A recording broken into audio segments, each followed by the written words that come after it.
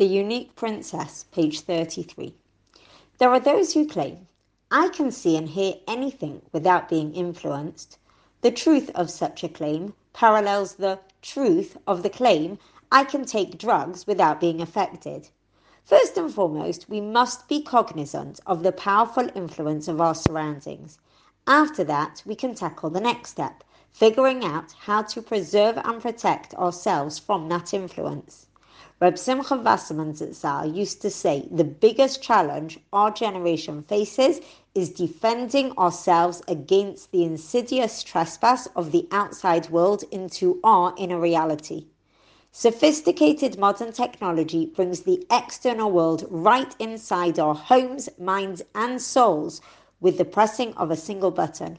Radio, television, video, internet, newspapers, magazines, books, and advertisements have become so readily available and accessible that only a constant alertness to the gravity of the danger can help us to be wise enough to protect our souls.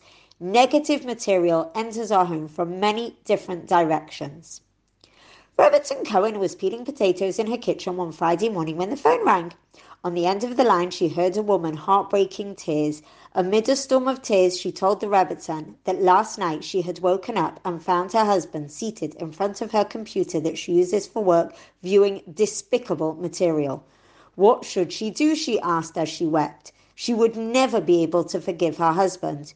You use unfiltered internet? Robertson Cohen asked in astonishment. The rabbis have stated categorically that such a thing is forbidden. Didn't you know that? I did know, came the regrettable reply, but I thought this instruction didn't apply to us. Who would have dreamt that such a thing could happen in a good home?